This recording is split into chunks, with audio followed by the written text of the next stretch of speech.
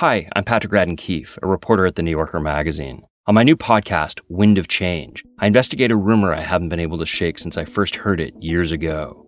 It came from someone inside the CIA, and the story was that the agency had written one of the best-selling rock songs of all time, a song that changed the world. So that was the tip that started me on this story, and it only got crazier from there. Listen to Wind of Change, a new original series from Pineapple Street Studios, Crooked Media, and Spotify. My name is Pascal Da Silva. I am an animator and software product designer, and I run a studio in Brooklyn called Thinko Computer Entertainment Studio. Pascal has been enmeshed in the New York tech scene for a while. He's a creative technologist who's always releasing online art projects and experiments. And he got to know Russ and Colin back in 2013 by being an early adopter of Vine, the social media network that launched their careers as entrepreneurs. He first caught their attention with a funny video. It was me doing like a cartoon spit take, imagine a character drinking a glass of water and then someone says something shocking and they spit out a fine mist of water. I did this Vine where it was me and two other friends and we were just continuously spitting on each other's faces in an infinite spit loop. And I think that was probably what got on their radar. After Vine shut down in 2016, Pascal would run into Russ every once in a while at mixers in the city and tech events like South by Southwest. That summer, he found himself in need of a job, so he reached out. I talked to Russ a little bit, and he had an agency, or still has an agency, called Big Human. And he had kind of talked to me about joining Big Human to work on, I don't know what exactly. We were just going to have a kind of loose meeting and talk about what kind of projects were happening there. So I take a meeting with him, and then last minute, he's like, hey, actually, we're going to change the venue of where we're going to meet. I got this new project that I want you to see.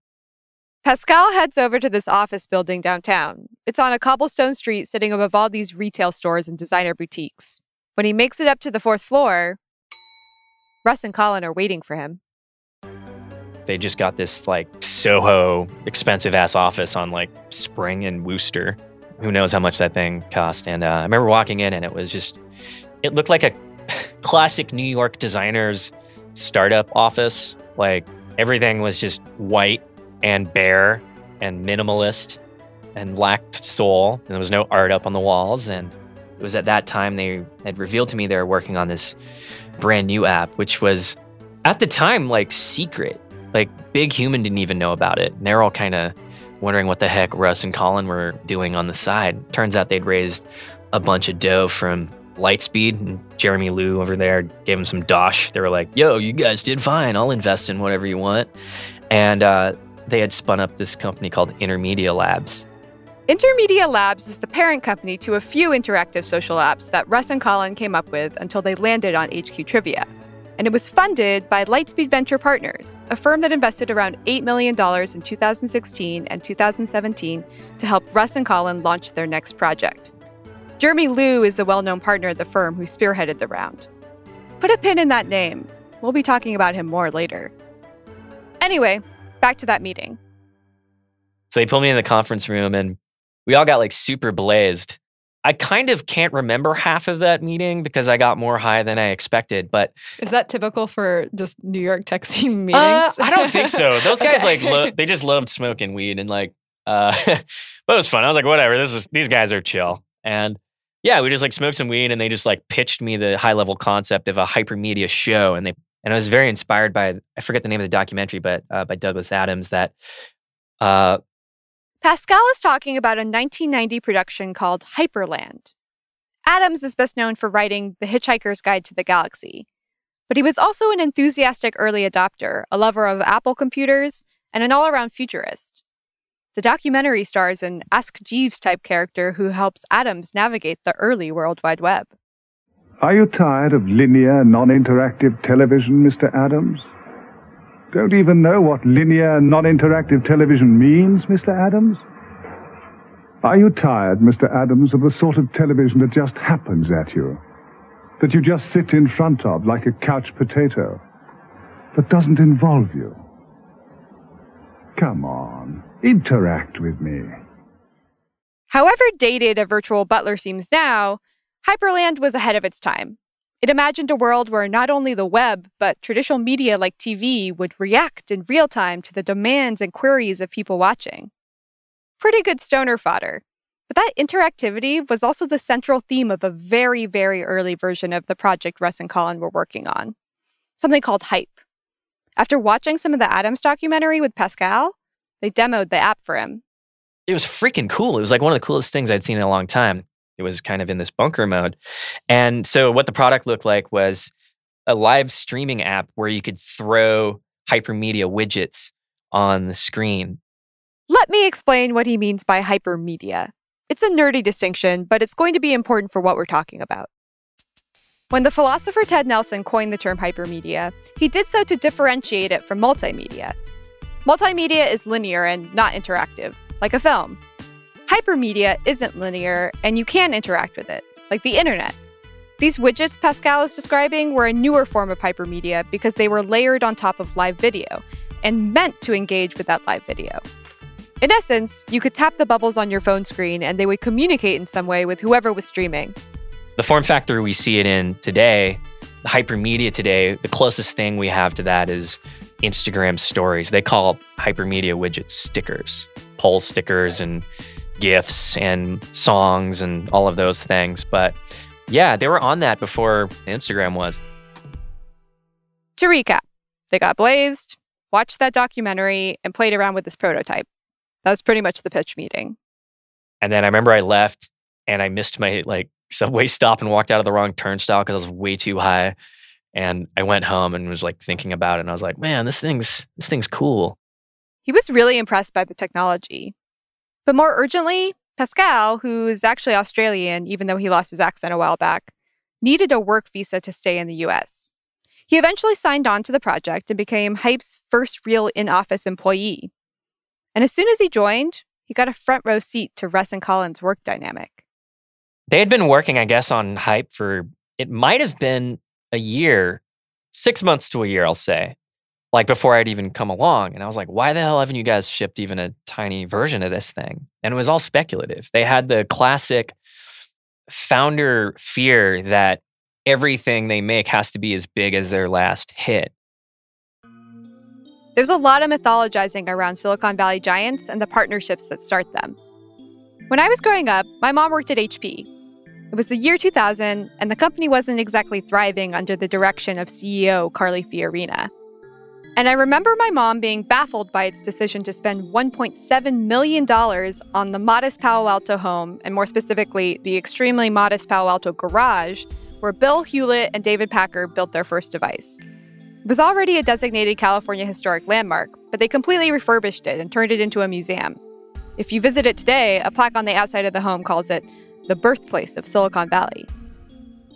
There's no question that Bill and David's accomplishments were historic, but the legacies of early Silicon Valley giants have motivated today's CEOs, who are known for their large egos, to internalize the importance of their work and do their best to tout it, early and often.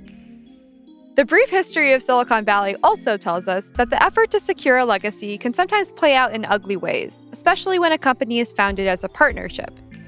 A working relationship between two people with complementary skills can suffer when it's time to divide up the spoils that come from running a multi-million-dollar company.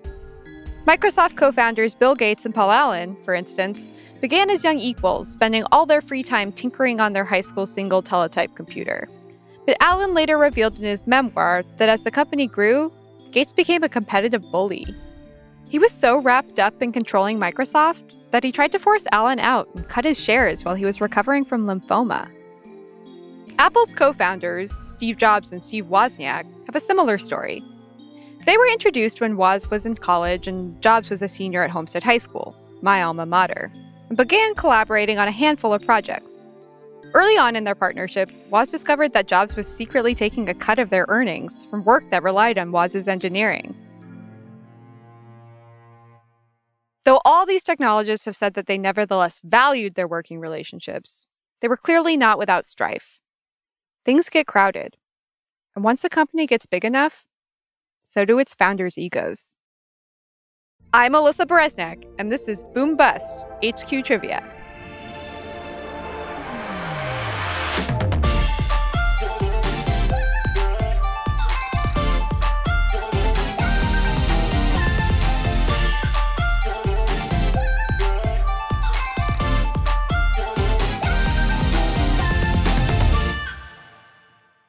So how did this founder dynamic play out in Russ and Colin's relationship? To understand what was at stake, you need to know what brought them to a fancy Soho office with millions of dollars in VC funding. Way before Hype and way before HQ, their working relationship began over a decade ago at a luxury travel startup called Jetsetter. Russ, Colin, and an engineer named Dominic Hoffman all helped build it from the ground up. Russ's firm was contracted to do creative direction, Dom was doing user experience, or UX, and Colin was covering the technical end. Drew Patterson, the CEO of the company, remembers being especially impressed with Colin from his very first interview. He had an energy and an inquisitiveness and a curiosity and an ambition that was like, absolutely, this is the person. He was pushing me on the okay, well, what's the vision for how we're going to take over the world? Where is this thing going? I'm not interviewing for a job. I'm interviewing you to explain your vision to me and get me excited. Colin was so adept at what he was doing that he eventually replaced his supervisor and began running the engineering team himself. They all spent a lot of late nights working in this loft space in the Flatiron district.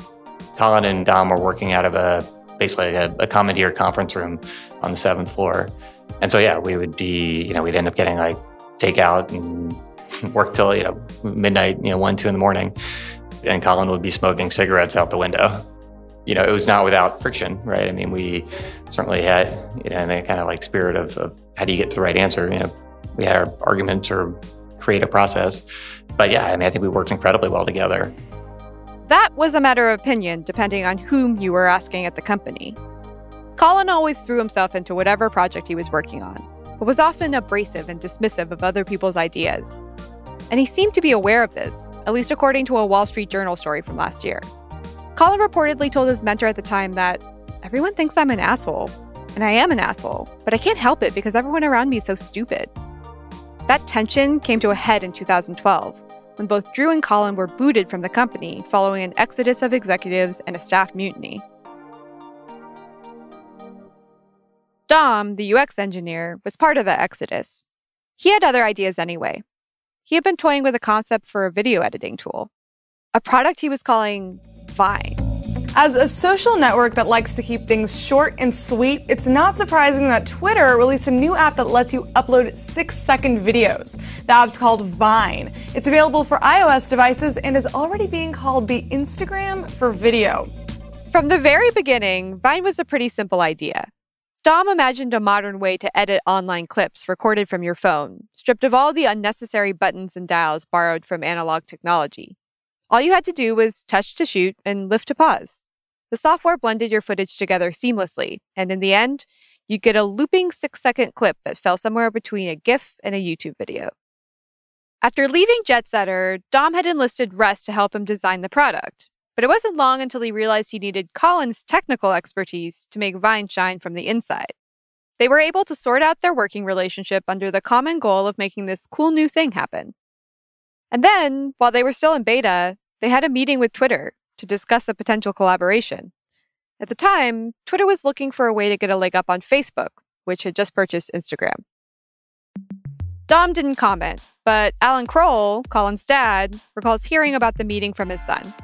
I don't think he was at Vine more than a month or two when they had an opportunity to show Vine to Jack Dorsey, who founded Twitter. And he was so impressed with this, they made an immediate offer. The guys didn't really want to sell it at that point. They came back with a ridiculous double what they asked, and Twitter took it without even negotiating. Twitter bought Vine for a reported $30 million. It released the product in January of 2013 to rave reviews. People liked the 6-second constraints of the video and were creating cool things with it, and techies were especially impressed with how efficiently it ran. That spring, Dom and Colin went to a local meetup called NYC Apps to show off what they'd built to other developers for the first time. Hi, I'm Dom Hoffman. I'm the GM and co-founder of Vine. This is Colin Kroll, the CTO and co-founder of Vine. And this is our first time up here together doing this as Vine, and we've had drinks, so who knows what could happen. Colin took the opportunity to explain its elegant technical underpinnings. But I'm just going to cover a little bit of how did we take the idea of simplicity and work it into the interface? Because this is, in a lot of ways, the magic of Vine. And both Dom and Colin marveled at their newfound parent company. As for being with Twitter, it's fucking cool, man. It's great. It's great. It's a great place to work. Yeah, it's one of the best decisions we've made. Meanwhile, Vine also gave Russ the opportunity to do his own special type of corporate peacocking. Here's a video he did for the Webby Awards while he was still at the company. When we started building Vine, I would experiment with creating little videos with objects on my desk. I remember creating a stop-motion video of myself eating a piece of chocolate. So that's where it all began. Vine is a new thing, and new things should look new. You won't see a blinking red light or time codes or timeline scrubbers. Not only were we inventing a new way to create and share videos, we were also inventing a new design language. Twitter's acquisition of Vine made Dom, Colin, and Russ all very rich in both literal capital and professional capital, especially because when the app was released in January 2013, it had immediately hit a cultural nerve. Vine's user base was producing these amazing memes at a dizzying rate. Abraz on fleek. The fact that these clips were videos, not images or text, made them easily remixable. I remember there was this one Vine where this kid spells out the word iridocyclitis at a spelling bee. People just went wild with it. Up in the sky, it's a bird. It's a plane. Iridocyclitis. Seem like the whole city go against me. Every time I'm in the street, I hear iridocyclitis. Oh my God, Becky. Iridocyclitis. Don't you? As all of this was happening, songs from unknown artists on the platform were blowing up.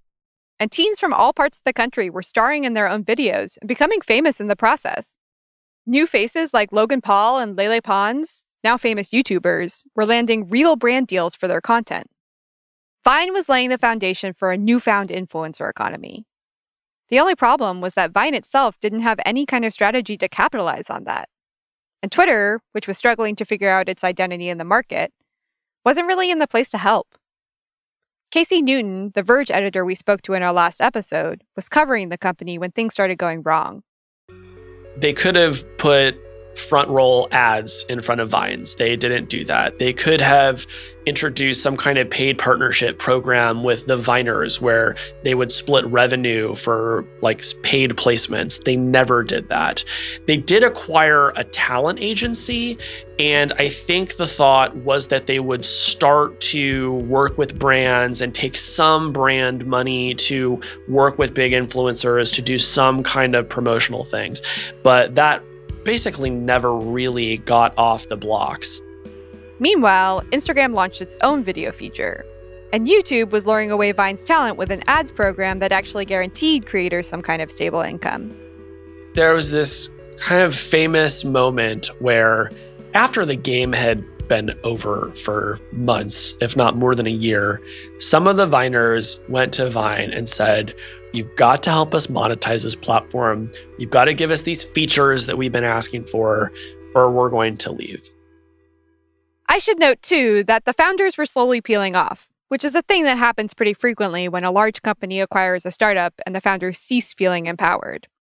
Kurt Wagner, a tech reporter who wrote about Russ and Colin's time at Vine, says they really resisted that ownership. They really just kind of rejected Twitter at every turn. They didn't want to be part of the culture. They didn't want to be part of the infrastructure technically. And I think that they really kind of rejected their host, if you want to call it that. Eventually, Dom left to pursue another startup, which left Colin to be promoted to general manager for a bit. And given the fact that management was never Colin's strong suit, that didn't go too well. One of the things you learn about Silicon Valley is that bad managers actually, it's not a death kiss, right? You can be a bad manager and still succeed here, for better or worse. And there's a lot of examples of people who probably shouldn't be the boss, but because they came up with a good idea that's working, they get to be the boss.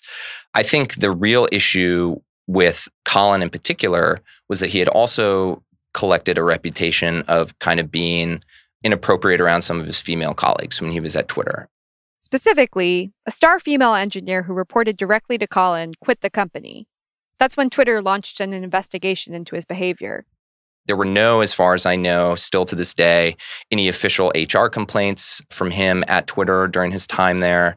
But there was a lot of discussion, and I talked to a number of people who worked with him who had kind of gathered this reputation about him that he made his female colleagues uncomfortable. And it was things like, saying something, making a joke maybe in the office that would make someone uncomfortable, coming up talking about weekend plans, like, what'd you do this weekend? Oh, here's what I did, and telling stories that made people uncomfortable. So it wasn't really aggressive sexual harassment. It was more of a subtle behavioral thing that led his colleagues to think he was a sort of creepy sometimes. Twitter fired Colin in the spring of 2014. According to the Wall Street Journal, he got to keep his bonuses. Russ left the following year. Twitter tried to find someone to buy the app, but no one wanted it. I think because Twitter had so many other problems with Vine, it was always like, we'll worry about the monetization later. And then by the time it came time to really worry about it, they decided they just had to shut it down. The day the shutdown was announced, Russ tweeted, "Don't sell your company." There was a sense that all of the founders really lost something they loved. And not only that, but whatever long-term legacy they were trying to build was cut short. They were obviously quite rich from it, but maybe they felt a little robbed nonetheless. Which brings us back to Hype in the summer of 2016. This was Russ and Colin's second chance at something big. And this time, they would do it right. As they started building the company, they recruited former Viners to host dedicated channels on the app. Things like news channels or weird prank call shows. All of it was fun and exciting from the outside. But on the inside, Pascal was beginning to realize that Colin and Russ really clashed.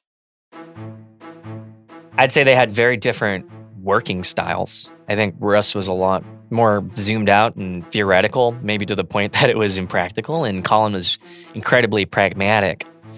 I liked working with Colin a lot because things were in the tangible, and I'm the type of designer or creative person that likes to work in tangibles and have output.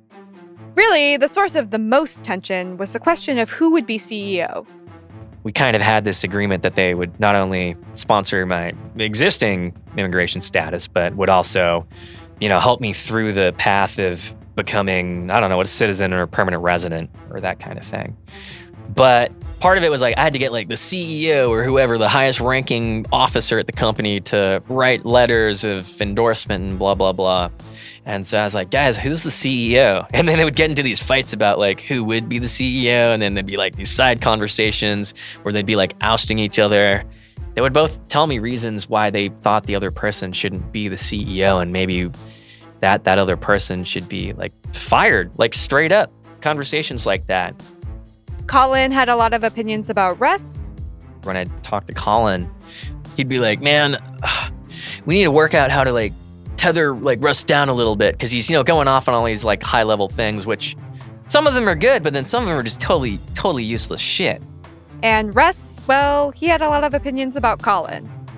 When I'd hang out with Russ, we would talk about a lot of high level vision stuff, and that stuff's important. And so we connected as designers, but there was definitely a disconnect because I don't think he's that practical a designer. This dude would just print out screenshots of app designs he did and put them up on cork boards and just stroke his chin in front of them. And then it never really led anywhere. But his view of Colin, I think maybe he was trying to seed it to me that he didn't think Colin was a great leader at the company. And, Colin had his own share of troubles with leadership at previous companies, but there's truths and then spun truths kind of coming from both sides, and I would just have to learn to filter them because those guys ultimately needed to be able to work together to make the company work.